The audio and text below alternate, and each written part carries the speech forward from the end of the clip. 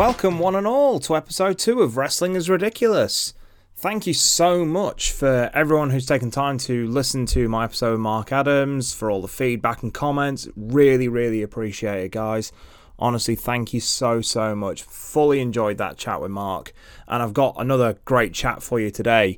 Oh, and before I forget, I put the question out about myself and Mark were trying to rack our brains as to whether or not there'd been a wrestling fireman, and there had. Thank you to the few of you that reached out. Firebreaker Chip in WCW, who teamed with Todd Champion as part of the Patriots. Apparently Todd Champion was someone who just returned from Operation Desert Storm, so that kind of gives you the time period that we're looking at here, kind of 91, 92. So Firebreaker Chip, thank you everyone. So, on to my guest this week, none other than one of the promoters, owners, operators of Kumite Combat Wrestling, a man of many names, but we simply and lovingly know him as Fletch. Now, I know deathmatch isn't for everyone, I'll be completely honest with you, it wasn't my cup of tea. Basically, I've known Fletch quite a while, I wouldn't want to put a time limit on it, but basically myself and the other owner and operator of Kumite, Malachi J. Matthews, used to work together in our shoot jobs, and Fletch would come into the shop regularly. The rest Fletch gets into in the chat, and basically when they started up Kumite, they asked me if I wanted to be the referee, and of course I was scared shitless. Yeah, because my idea of deathmatch was very clouded by CZW and, like, at the time, GCW were kind of more deathmatch orientated and things like that. And I was very clouded by that. And I think it really kind of put the fear of God into me that I wasn't really sure what was kind of on these shores as far as what deathmatch was. But you know what? I was like, these guys trust me to do it, so let's give it a damn good go. If it doesn't, if I'm not comfortable, if I don't like it, then I can always back out at a later time, whatever. As soon as that first show was done, I had no doubt that I was happy and this was what I wanted to do. We don't get too much into kind of my side of things with Kumite. It is about the guest, and so yeah, I will let Fletch tell his story, and I will see you on the other side.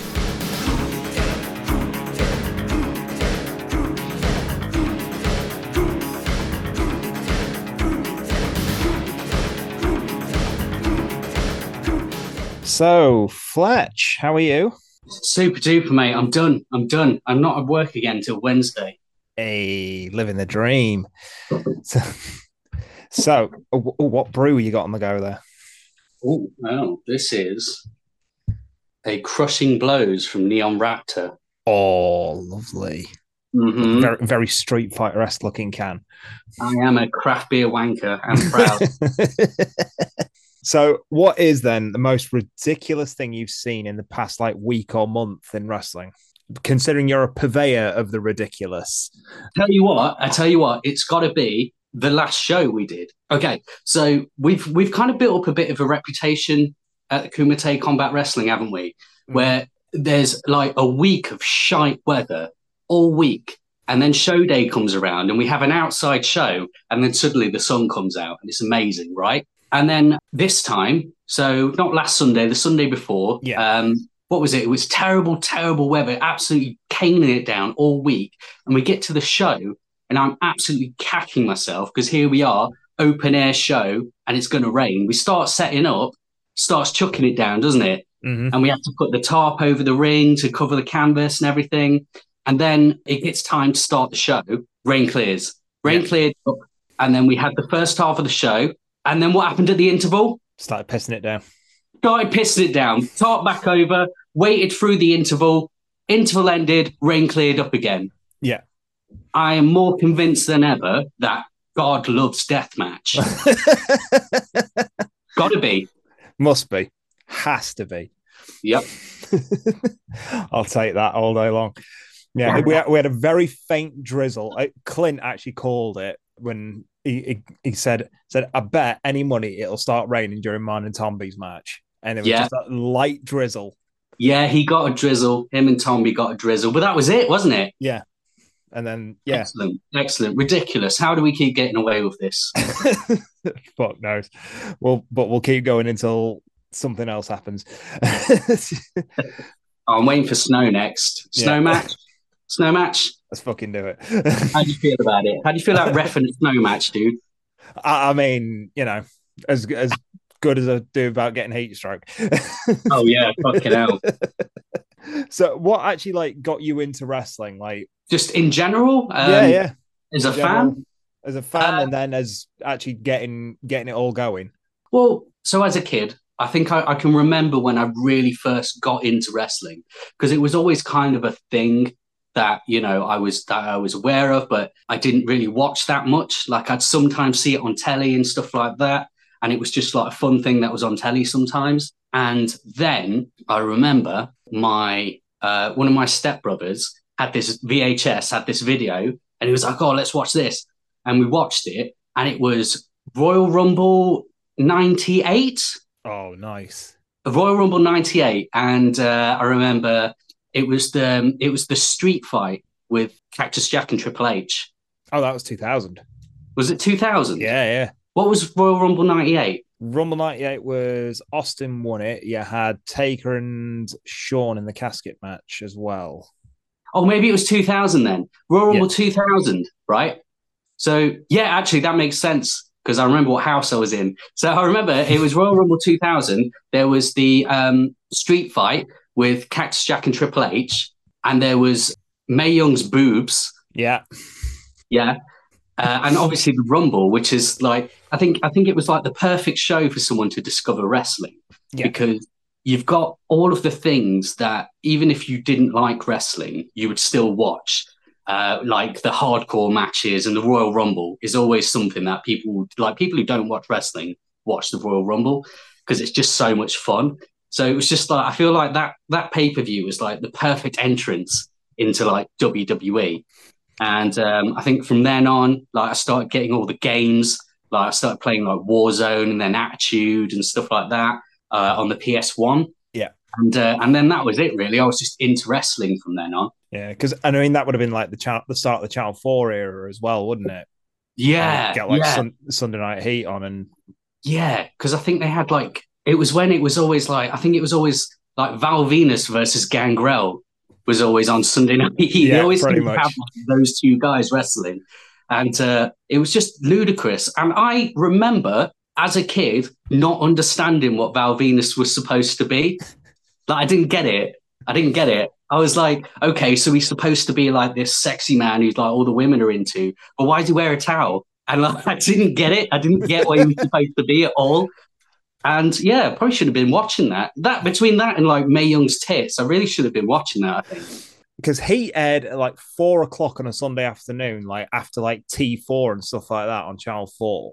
Yeah. So obviously they had to cut like all of Val Venus's sexy promos and everything like that, which probably didn't help matters for you. And then suddenly at like 10 to 1 in the morning, so they could actually I remember the first one went out with a 5-minute delay so they could put in ads, the Rumble. Yeah. Which was confusing in itself, like why the ad breaks on a live broadcast. Yeah. But then the Mae Young incident is what made them because the first one they had was Armageddon 99, I think. Yeah. And then because of the Miss Kitty incident. Oh yeah. That's what made them bump it to not so live, because they started airing it at like 1:30 instead, so they could put in ads and edit as well. Like edit in the moment. Well, the thing is I don't get, because I remember watching that Royal Rumble, and then when Mae Young got her boobs out, they put a big X on the screen like that. But it was just an X, so you could just still see everything. Yeah. Like, what's the point? Just turn away. Just turn away. Well, so that's actually there on the actual original American broadcast, the Big Red X. Right. And apparently that was them having a jab at Channel 4. Oh, really? Yeah. Oh, excellent. It was all Channel 4's fault. So I've heard. I don't know. I can't corroborate that story. That's very much kind of playground rumor and hearsay. But So then what? They're not going to want to own up to that, really, are they? No, they won't. No. I mean, is there any wrestling on Channel 4 still? No. Is there a Channel 4 still? Do we still have like terrestrial telly? I don't even know. Who knows, mate? I mean, Yeah. all it airs on ITV4, so you know. Yeah. Well, there you go. There's your terrestrial wrestling. Close enough. So then, what then was the kind of, because I've never actually sat down and asked you guys this question, you and Matt. Like, what actually made you kind of go, let's start the company?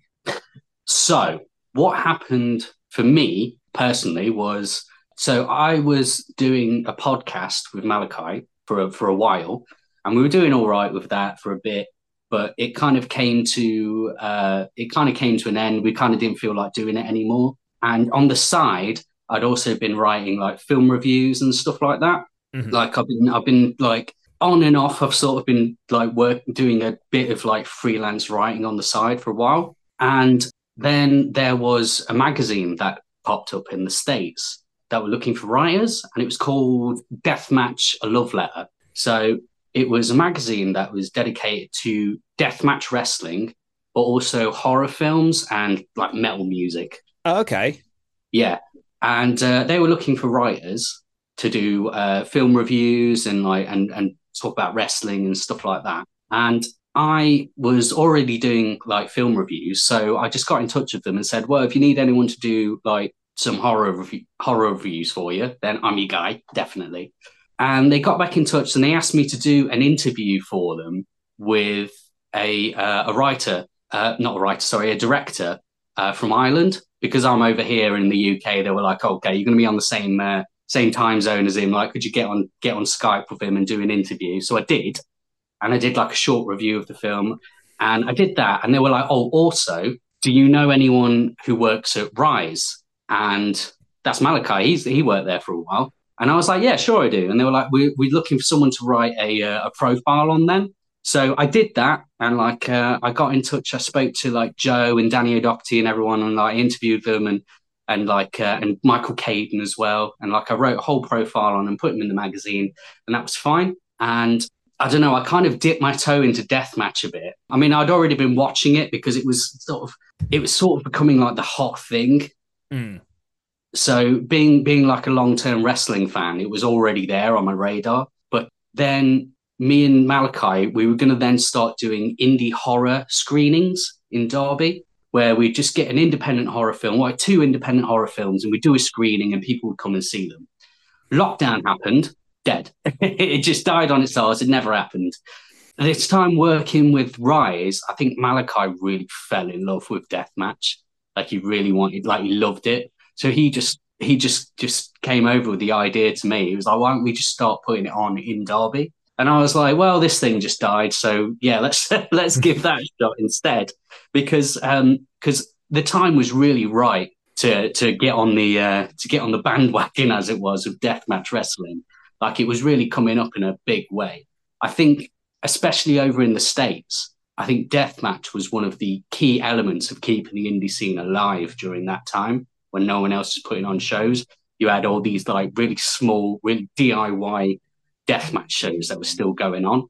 And we really loved the whole vibe around them and everything. So it just really fit with just the kind of vibe that we have anyway, the kind of stuff we like. So yeah, so that was it. That's how it started. Easy as that. Because I mean, again, at that time, like that was when like GCW were running out of Janela's backyard and stuff, wasn't it? Like, Yeah, exactly. it was, Yeah, and we were watching a lot of like we were watching like New Fear City and stuff like that, mm, which we thought was all. We were watching No Peace Underground, and we thought that was fucking wicked. And like, yeah, we thought, yeah, we need to get in on this. yeah, no, definitely, man. And I mean, look where we are. Like, we're selling out shows and shit like that. You know, it's nuts. It's nuts. Like what? I mean, I can sit here and blow smoke up your ass for an hour, but you know about it all. But that's not what we're here for. Hey So man, well, I mean, it was all of us, wasn't it? I mean, you were there from the beginning, so you know we've all been at it on this thing, and I think we've reached a tipping point now where it's you know we've got the fan base, and now it's just I don't know, we're almost, dare I say it, at the point of expanding. yeah, and I mean, like the fact that as well, because it is the fact we're running it out of a beer garden, it feels DIY. You know what I mean? It's like, and this isn't a knock on TNT or anything like that. It's like, it's clearly a couple of guys and a small, kind of, again, it's got the kind of punk rock feel of it all, so it draws a different kind of crowd almost. Yeah, I mean, that's kind of the thing, though. I feel like when you've got a promotion like, say, TNT or Rise, like those, like that's. I mean, you don't want to compete with them because they are great shows and like absolutely excellent. But yeah, having your own thing and your own identity is definitely a bonus for us because that's what kind of sets us apart. Because I'd never want to compete with those shows because they're brilliant. But also, like as a bit of a testament to those guys as well, both of those promotions have been really up for like helping us along and like collaborating with us and stuff. And like, there's a really like I feel like it is part of like you mentioned like a punk scene earlier, and it is kind of like that where people are more interested in kind of growing the scene than they are just making money, if you know what I mean. I mean, we all want to make money, but people are more interested in kind of growing their scene and growing this thing that they love doing. Definitely. And the only way you're going to do that is by collaborating and stuff like that. And you've got to work together, especially on a niche scene like this. It's niche wrestling. It's a niche within a niche. Mm-hmm. You like most people who are doing it are just doing it for the love of it. Like I dare say everyone who's doing it is doing it just for the love of it. So yeah, if you're not in it to just make that scene grow, then why bother? 100%. Absolutely agree with you wholeheartedly. So, I mean, just to keep this rolling along. So what is your most favorite ridiculous thing in all of pro wrestling? Supernatural wrestlers. If you're a wrestler and you've got magical powers, I'm in. I fucking love it.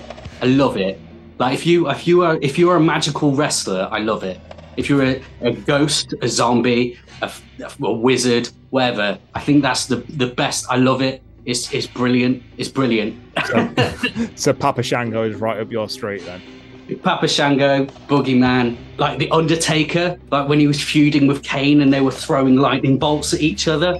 That was the height of television for me. That was the absolute height of television. They were throwing lightning bolts to a wrestling show.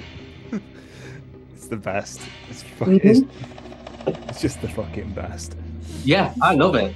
I love it. I mean, I know we said we're like, we're all like punk and DIY and stuff, but that's only because I can't afford lightning bolts. It's only because I can't afford to have like a lightning bolt fight at my show. That's the tagline of the show. It's only because I can't afford lightning bolts. Exactly. I might just record a show and just put some in post. So like just have Darko throwing lightning bolts out of his hands like this. Mate, he'd fucking love that. Yeah, but you've all got to sell it in the ring though. So you've got to be ducking about, Steve, like lightning bolts flying around. Oh god, fucking hell! Just reminds me when did you ever see Ethan Page's green screen match that he had with himself? Oh yeah, when he was the Karate Man. He literally recorded this whole fucking match in a green screen. It just made me, oh my god, yes, let's do that. Let's do fucking green screen wrestling. I mean, like, why not? Like, you gotta. I don't know. Like, I really like. I'm a really big fan of like that kind of wrestling as like, I don't know, as combat sport. My favorite kind of wrestlers. They're all like I love like the martial arts guys. I love the guys who are just wrestling. But I just when I see something absolutely ridiculous happen, I just love it. Mm-hmm. Do you remember when like Bray Wyatt beat up like The Undertaker and Kane and he merged all their powers and they started turning the lights on and off? I was so excited about that. I thought that was going to be the best thing to ever happen in wrestling, and then they just stopped it. I was so disappointed. Oh man. Well, I thought it was going to be like their Shao Kahn or something.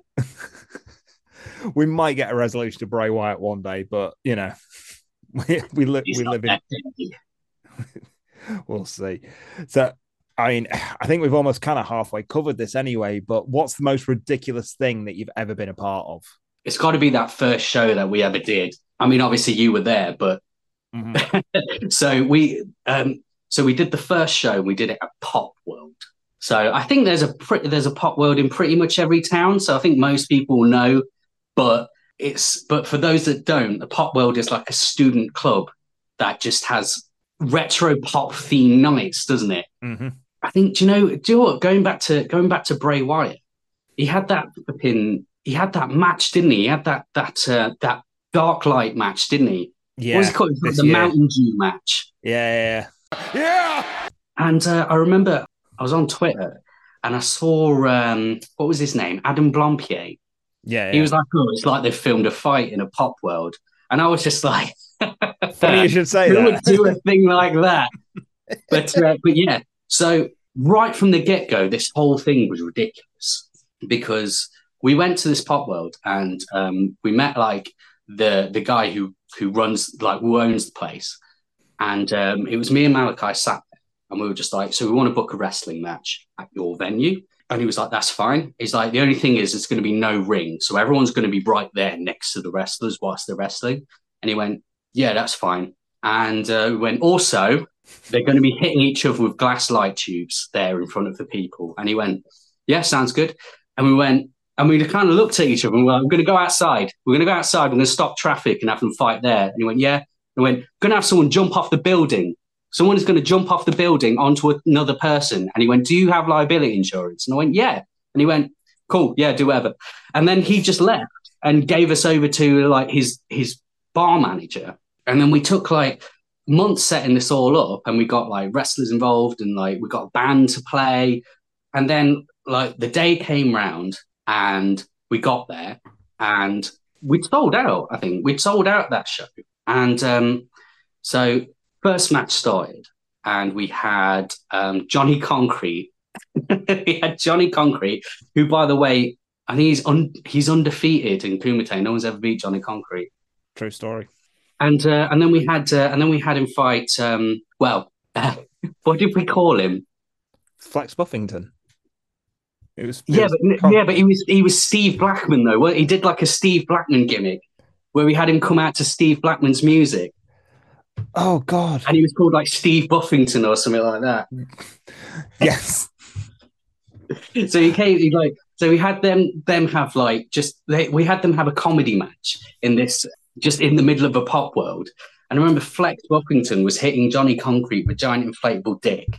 Of course. In front of like a sellout crowd, and they were loving it as well. Everyone was shit faced, and like, and then we had the band on, and I think the band had sound issues as well. Yeah, I mean they were brilliant. Bone Cult they were called. They were a really good band, but they had sound issues. I think they had a problem with the. I think one of them had to go and plug in his bass whilst he was doing the set. Yeah, I remember that. And they had like a preloaded backing track. So he had to literally jump off stage and run and plug it in and run back before his cue started again, which is brilliant. And it looked really fucking cool as well. And then that was it. It was the main event, which was a 3-way between Big Fucking Joe, Danny Darko, and Alton Thorne. And Joe wasn't here yet because he was having a death match already in Liverpool for TNT. So he comes to Derby. He can't find the place, so he parks in the wrong place and has to walk through Derby City Centre on match day.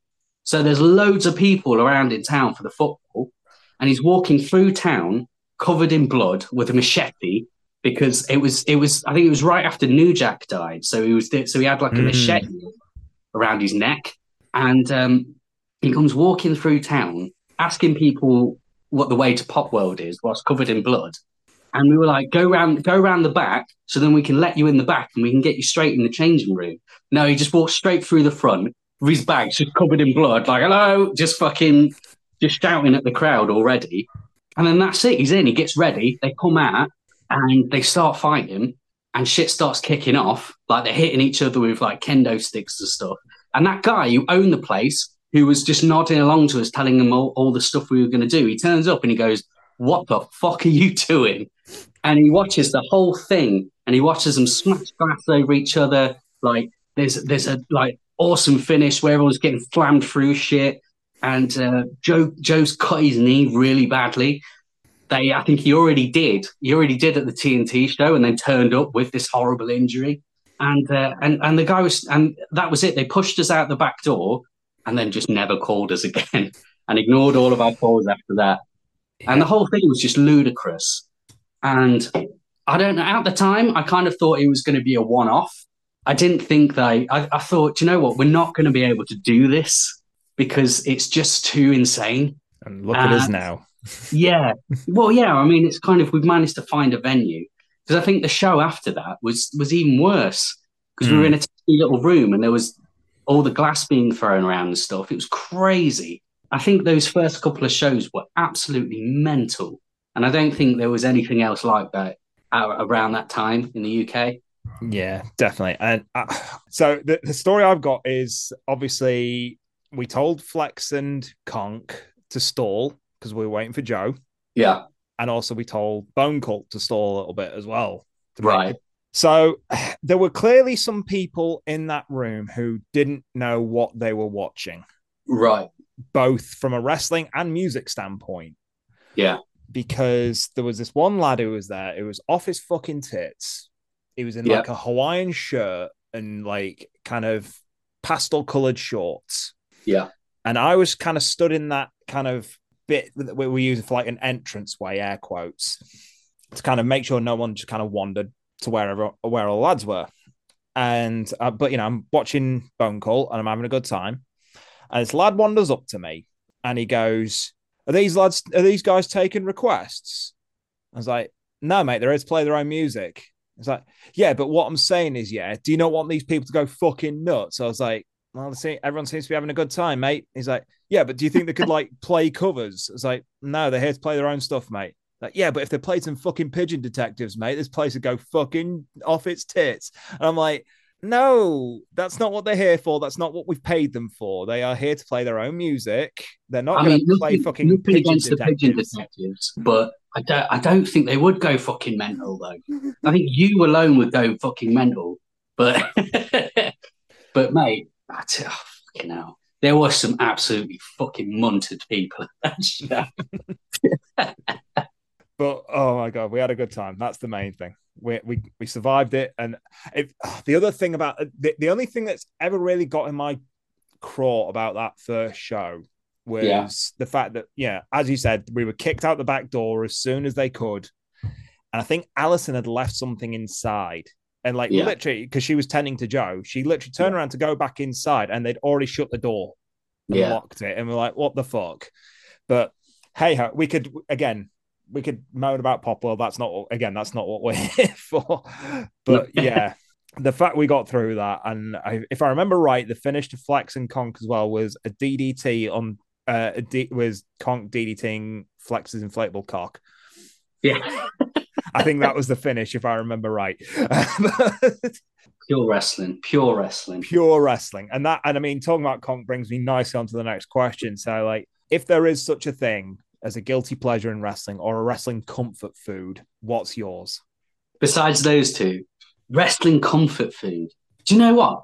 I've got two answers to this, because I do have an actual wrestling comfort food, right? Because as you know, at the Kumite, we do a barbecue, right? So we've got Sarah on the barbecue, and she's just there at the back, serving people all through the show.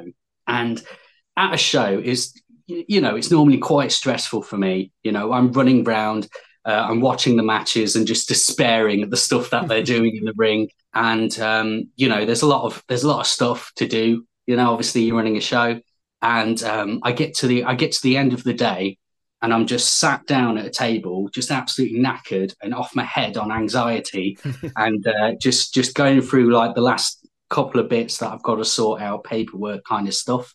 And then Sarah walks up like this and just puts a little chili dog down next to me. And you know what? I eat it, and it's the best thing I've ever eaten. Like, it's just perfect. It's just like, do you know what? Like, do you know when you have it and you're like, I didn't realize until right this second, this is exactly what I needed. And it's just the best part of my day.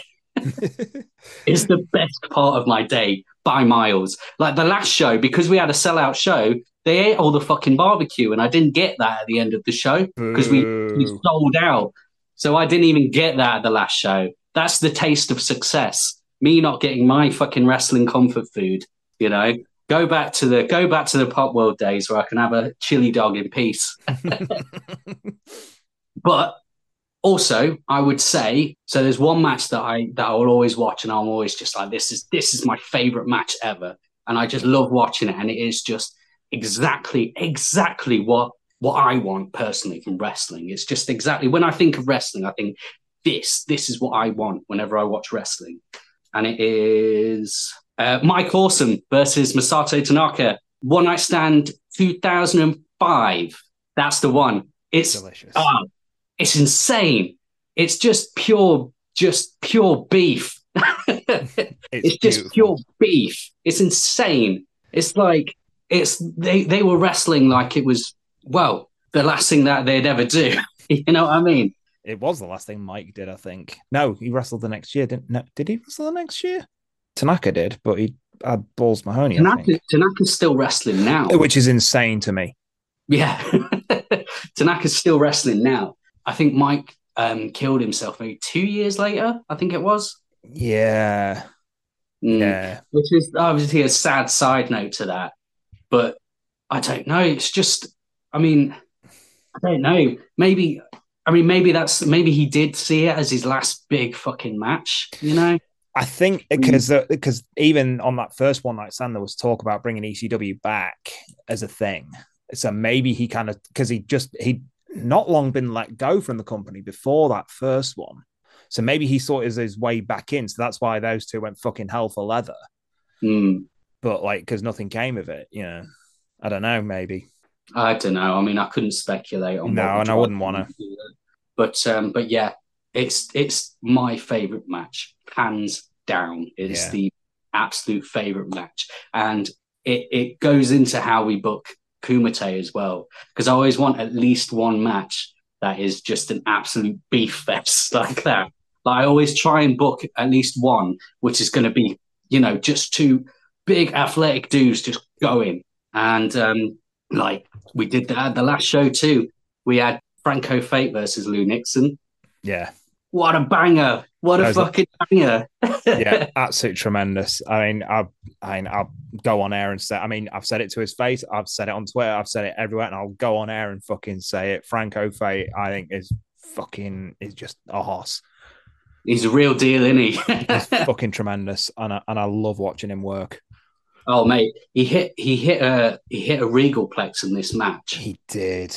And I was like, you can come back. You can come back. Amazing. But there you go. At least one every Kumite. I like to at least try. Yeah, definitely. And I mean, it was kind of halfway. It was a halfway point. Obviously, you've had Kingsley and Thorne. You've had like, who did you have Rourke against? It was just a big meat match. Oh, Wesker. Rourke fought. Rourke was in a tag match. Yeah, against Wesker and Lucia Lee, who was teamed up with Joe Cardinal. Rourke also had a singles match against David Grant. That's the one. Yeah. See, we always try and do it. Got to do it. Yeah. Awesome. Right. So we're going to take a trip now to Room 101. Okay. You have the ability now to cast something into the Forbidden Zone and also to preserve something. So what are you casting into the fires of wrestling's Mount Doom? This something comes straight to mind, and it seems really obvious to me, but I've no doubt that I think most people will agree with me on my one. But so like so this is like as a wrestling fan more than it is as anything else. But if there's one conversation I just really don't like talking about, it's when people bring up things like ratings. Like, I don't give a fuck what kind of ratings a TV show has. Like, did you like it or not? I mean, I know why people talk like that about it, because it's like this remnant of the Monday Night Wars where they were talking about TV ratings, but TV ratings aren't even relevant anymore. It's not the way we consume content anymore. It doesn't work like that. So it's not even that relevant. But like, but I think it's just part of a general thing where you've got some people who I don't feel like I feel like wrestling fandom now is like you've got people who will just enjoy it as it is, like they will any show where they'll just watch a film or a TV show and they'll go, I really like that. That did all the things I liked. That was good.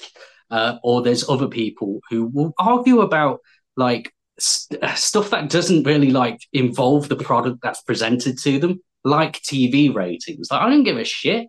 Like, do you watch something that do you ever watch something and go, I can't wait to find out how popular this was so I can know whether or not I liked it? Yeah. It just seems ridiculous. Like, and it's all started from when I was a teenager and I started going out in town and stuff. And like, I had a couple of wrestling t-shirts. I had a couple of Chris Jericho t-shirts and Edge t-shirts because I always liked the bad guy. And I used to go out like with my wrestling t-shirt on, and I'd just be out in the club doing the business, taking care of business, as the king said. And there'd always be like some guy who would just like see my t-shirt, and they'd start just going, "Oh yeah, I see Jericho's back on Raw, but like they're just burying him at the moment because like they just get like they're handing the shovel to John Cena." I'm like, I don't care, man. I don't give a shit. Like I just didn't care about that kind of stuff. Like as a fan, like I'm the same with films. Like I always try and just consume a film as it's meant to be, which is which is how I think you should appreciate stuff. And I know wrestling is different. I mean, you can't really compare wrestling to any other kind of media because it's got a tiny bit of everything. So it's just sort of everything. And the thing is, what I think feel like these people don't realize as well is that because they're like closer to the inner workings of wrestling, the inner workings of wrestling is kind of taken a step further back from them. So they're watching all these shoot interviews and stuff like that, and they're going, "Oh, did you hear what so and so?" It's like they know that you're doing this. So how do you think they're going to react to that? Like they're going to just make more fucking works for you to get drawn in. Mm-hmm. And it's just like, just enjoy wrestling, man. Just enjoy it. Yeah, I can't remember who said it, but someone was kind of speculating that being real was the new kayfabe Yeah, kind of thing, because then you could, if you put out the persona that you're being real and you're talking all this shit about Kofi Kingston. I don't know why Kofi was the first name that came in my head, but like, you know, if someone starts bad mouthing Kofi Kingston, immediately everyone's going to go, "Holy shit! Did you hear what Dirty Da said about fucking Kofi?" Like, it's like he's probably not even like. There's probably nothing there. You are probably reading far too much into this. And I yeah. mean, as far as like TV ratings, again, like you said, it's a remnant. It's a holdover of the fucking Monday Night Wars. But like, the only time that it will ever matter is when suddenly the USA Network or whoever's got Raw or like, you know, the Sky Sports, for instance, kind of go, it's not doing numbers anymore. We're gonna option it out, kind of thing. Like, and then BT got it and actually wants and noticed the difference. BT actually started promoting the fact that they had WWE on their channel, and Yeah. suddenly it's doing all right over here, like all of a sudden, like TV wise and things like that, and which just shows the difference. It shows how much what value you put into what you do. Like, you know, USA Network will put WWE superstars all over their programming to let you know that it's there. And if suddenly their numbers are like, and TV stations get that viewing habits have changed now. Like, you know, people will, you know, digitally record and, you know, catch up and things like that, or they'll just stream it at a later time, or, you know, that's more convenient to them. The age of, right, we have to sit down in front of the TV at 8 o'clock sharp is gone. But unless it's like some big fucking like astronomical event, like the, you know, the urgency to sit in front of the TV is gone, like, because there's that much content out there, just in your pocket, let alone actually on the TV. People will watch wrestling through clips on Twitter. Mm-hmm. Like they will literally keep up with all of their favorite shows by just going on Twitter and just watching the highlights. Yeah, and that's just it. Like, I watch Raw through the YouTube highlights that WWE put up, and if something looks good, then I'll seek out the match. Like, for instance, Ciampa and to date the episode, Ciampa and Bronson Reed this week on Raw had a fucking banger. And I gleaned that from the highlights. So I was like, right, I'm going to actually sit and watch the full match. And it was a fucking brilliant match, in my opinion. It was what I wanted. From those two guys. It was the exact match I expect. When I see those names on paper, I'm going to go, right, this is going to be a certain type of match in my head canon anyway. And it was exactly that. And I was happy for that. If I see, these two guys are going to have a big promo segment. Okay, cool. I'll watch that. There's a reason that, and I mean, if we're going to talk viewing figures, there's a reason that SmackDown has the biggest viewing figures at the moment. And that's because, biggest it's ever been. That's because that's where Roman Reigns is with the most intriguing storyline in years, and it's like, I mean, why is it successful? Like, what do you like about it? Like, that's the question. Like, it's I don't know. I think it's because I spend a bit too much time online. Yeah, and because listening to people moan about ratings and moan about AEW and WWE is oh god, who cares? Yeah, like the only time any network the only time anyone should be concerned about viewing figures is when the network suddenly turns around and says, we're not going to air this show anymore. Yeah. And then that's when you need to start looking and going, oh, it's only because X amount of people are watching or whatever. So then you need to make you as the fan need to make the conscious decision of, well, maybe I should get behind it a bit more because I actually enjoy that program. But because I watch it 3 days later on catch up or whatever, maybe I should make an effort to watch it live. Yeah, but, I mean, you just vote with your feet, Exactly. If you like a show, then you tune in and watch it. If you don't, and if you're not happy with it, you're not happy with the way that show's going, then you move somewhere else. Like, if you don't like, because wrestling at the moment, there's every kind of wrestling. It's everywhere. You can watch any kind, like, if you think WWE isn't as good as it used to be, then you can literally go somewhere else and find WWE like it used to be. You can find the type of wrestling you want if you just go and have a look for it. Like, it's out there. Yeah, like, I mean, to kind of use Kumite as an example, like IWTV, there's so much shit to watch on IWTV. Exactly. It's insane. You can watch everything from comedy wrestling to deathmatch. You got it all there. Yeah, there's it's super varied. Like, there's I'm almost bombarded with the amount of stuff that's on there. So yeah, for sure, it's definitely worth doing. And if you do sign up to it, just make sure you put in Kumite in the code so you give us a kickback. Hey, there you go. I mean, that's the thing. I'm almost done ranting about this. I'm really sorry. It's fine. It's fine. So yeah, and I completely agree with you. That shit's got to go. Like, who cares about TV ratings anymore? It doesn't matter. As long as you're watching it somehow, somewhere, that's all, and you're talking about it, that's all they care about, kind of thing. Yeah. So watch it or don't, Yeah. So what is the absolute thing in wrestling that you want to preserve for all eternity? Katie Vick. Okay. Yeah. I never expected this.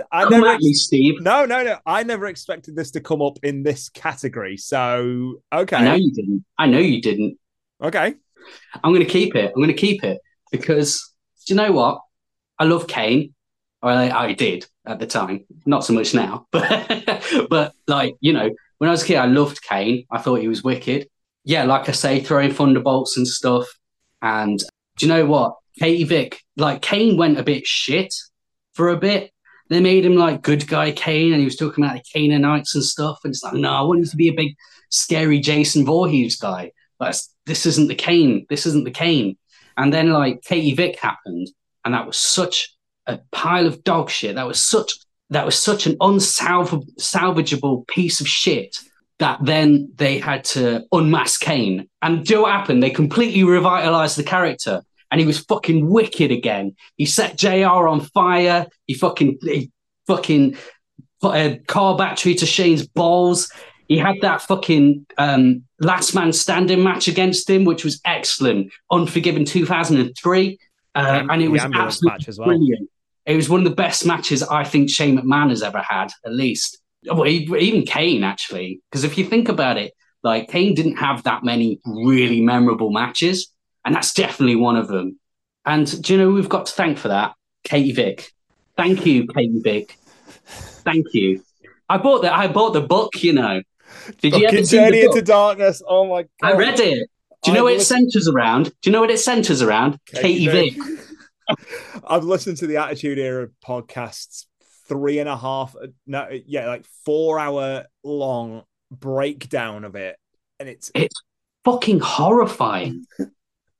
It's horrifying. So I mean, the Katie Vick angle, along with that book, I don't know if it ever did more harm than good to Kane, or if it did more good than harm, because it completely fucked with everything they'd ever said about his life. Yeah. They had to retcon everything. Absolutely everything. But in a way, it also led to one of the greatest segments in WWE history with the anger management class with Daniel Bryan. Yeah. Where Kane actually listed all this stuff. Yeah, everything from electrocuting Shane's balls to Katie Vick to, hey, I pretended that I was locked away in a basement, but I was actually going to high school parties and shit like that. And all this stuff. And so, yeah, like you said, they absolutely retconned everything, but but all this, I agree. Katie Vick actually, in a weird way, did revitalize Kane's career, because I think they realized they'd written him in such a fucking horrible corner that let's just make him a psycho again. Like that's fine, that works. Yeah, and even the twist of, by the way, he was never actually scarred; it was all mental. It was mental. It's emotional scars. Like again, fuck Fletch. I can't believe you've actually spun me around on Katie Vick.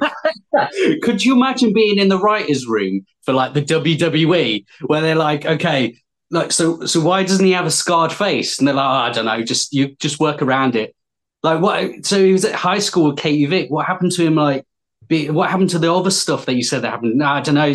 You're the writer. That's what would have happened. They would have gone, you're the writer. You figure it out.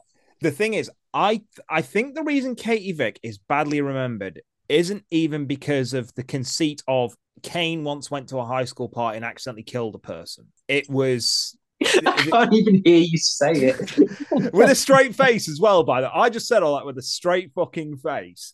I think the reason it's badly remembered is because of what happened the week after. What, you mean with Triple H? Yeah. I mean, I get a lot of people complained about it and they said it was in bad taste and all that stuff. I just thought it was crap.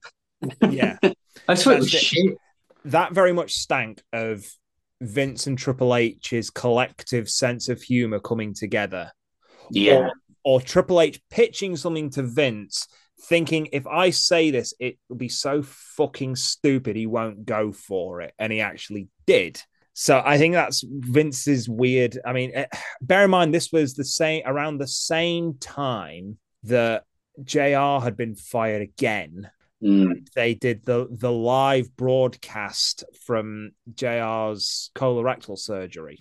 Yeah, and well, I think that's it really. I think Vince McMahon has a well-documented cruel sense of humor. Mm-hmm. So yeah, I mean, for him, like I've no doubt someone like that would find it funny. Yeah, I think someone once described it as like the 5 stages of grief and all that kind of thing. Vince was kind of going through that over the Attitude Era around that time, and he was like, let's do something really edgy that probably would have been really super over and really super cool in the Attitude Era, but we're 4 years on from that, and hey, let's have Triple H dress up as Kane and do things to a mannequin, and with the joke being, I fucked your brains out, and let's also live, quote unquote, live broadcast JR's colorectal surgery, and the punchline is we pulled JR's head out of his ass. Lovely. What a lovely person. but yeah, I'd stand by it though. I stand by it. No, vitalized Kane, made Kane good again. Oof, don't like the way I phrased that. A bit too Trumpy that. I mean, Glenn's done that to himself, but that's another story. But yeah. So yeah, I'm really on the fence on this, because I agree in theory, and I think as far as the actual saving graces it did for Kane, I agree with you. And I think it's actually Triple H and Vince that made it badly remembered if we really delve into it. So yeah. Yeah, but if it wasn't so bad, it wouldn't be Like, remembered. the fact that it was so fucking bad is what made them fucking abandon this Kane and bring in Cool Kane. Yeah, no, that's fair. It was the crash and burn that they needed to just make this character cool again. Fletch, I can't believe I'm going to say this with my own two lips. I will preserve Katie Vick. Champion! Yes. Wow, those words came out of my mouth. Holy shit. I knew I could do it. I knew I could do it. I knew I knew I had it in me. I knew, like, if I can. Oh, yes, I did it. I did it, mate. Well, Did it. on that bombshell, Fletch, we have to. We're out of time, so please spend the next however long you need to plug absolutely everything and anything. Well, obviously, we've spoken about it a bit now, but I'm just going to plug it one last time. I am one of the bookermen for Kumite Combat Wrestling. We do shows in Derby. I don't know when this pod's going to go out, but our next one is on August 20th at Vines Bar in Derby. But also, all of our stuff goes up on IWTV, so get yourself a subscription there. Put Kumite into your code so that we get a kickback off that if you want to support the show. And check us out. The socials, so we are official Kumite on Twitter and on Instagram. We're also on Facebook, so you can hit us up on any of those if you have any questions about the show or if you want to get in touch with us to buy any merch.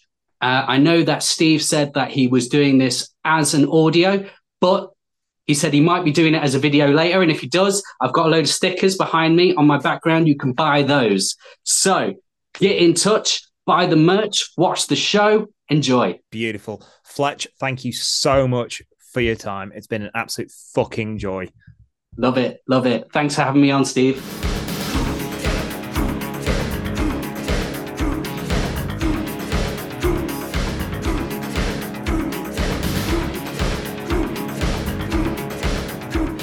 Once again, a massive thanks to Fletch for jumping on the chat with me.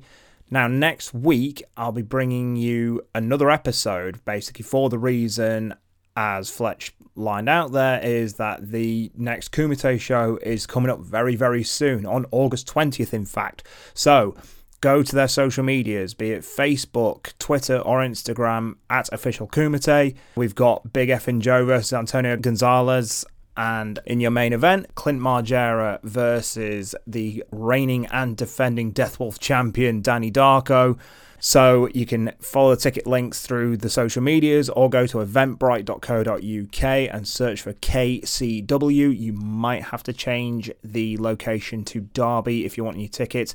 Do get them because, as Fletch said, they will sell out. Last time we only had a couple of tickets left for on the doors, so don't miss out if it's something you're interested in and want to check out.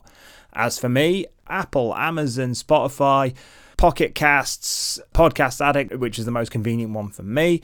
So yeah, if you're hearing my voice, basically that's it. We're everywhere. We're everywhere now. So it just leaves me to say thank you so much for listening. I will catch you next week for a very special, essentially double bill episode of Kumite specials, I guess. Why not? With Malachi J. Matthews. So until then, everyone, let's keep wrestling ridiculous. Thanks for listening to Wrestling is Ridiculous. The show's logo is by Luke Burton. Find him on Instagram at JailhouseDesignsX or at Luke Burton Designs. The show is produced, recorded and directed by me, Steve. Find me on Twitter, Instagram and Threads at Steve Dean Refs. Until next time, folks.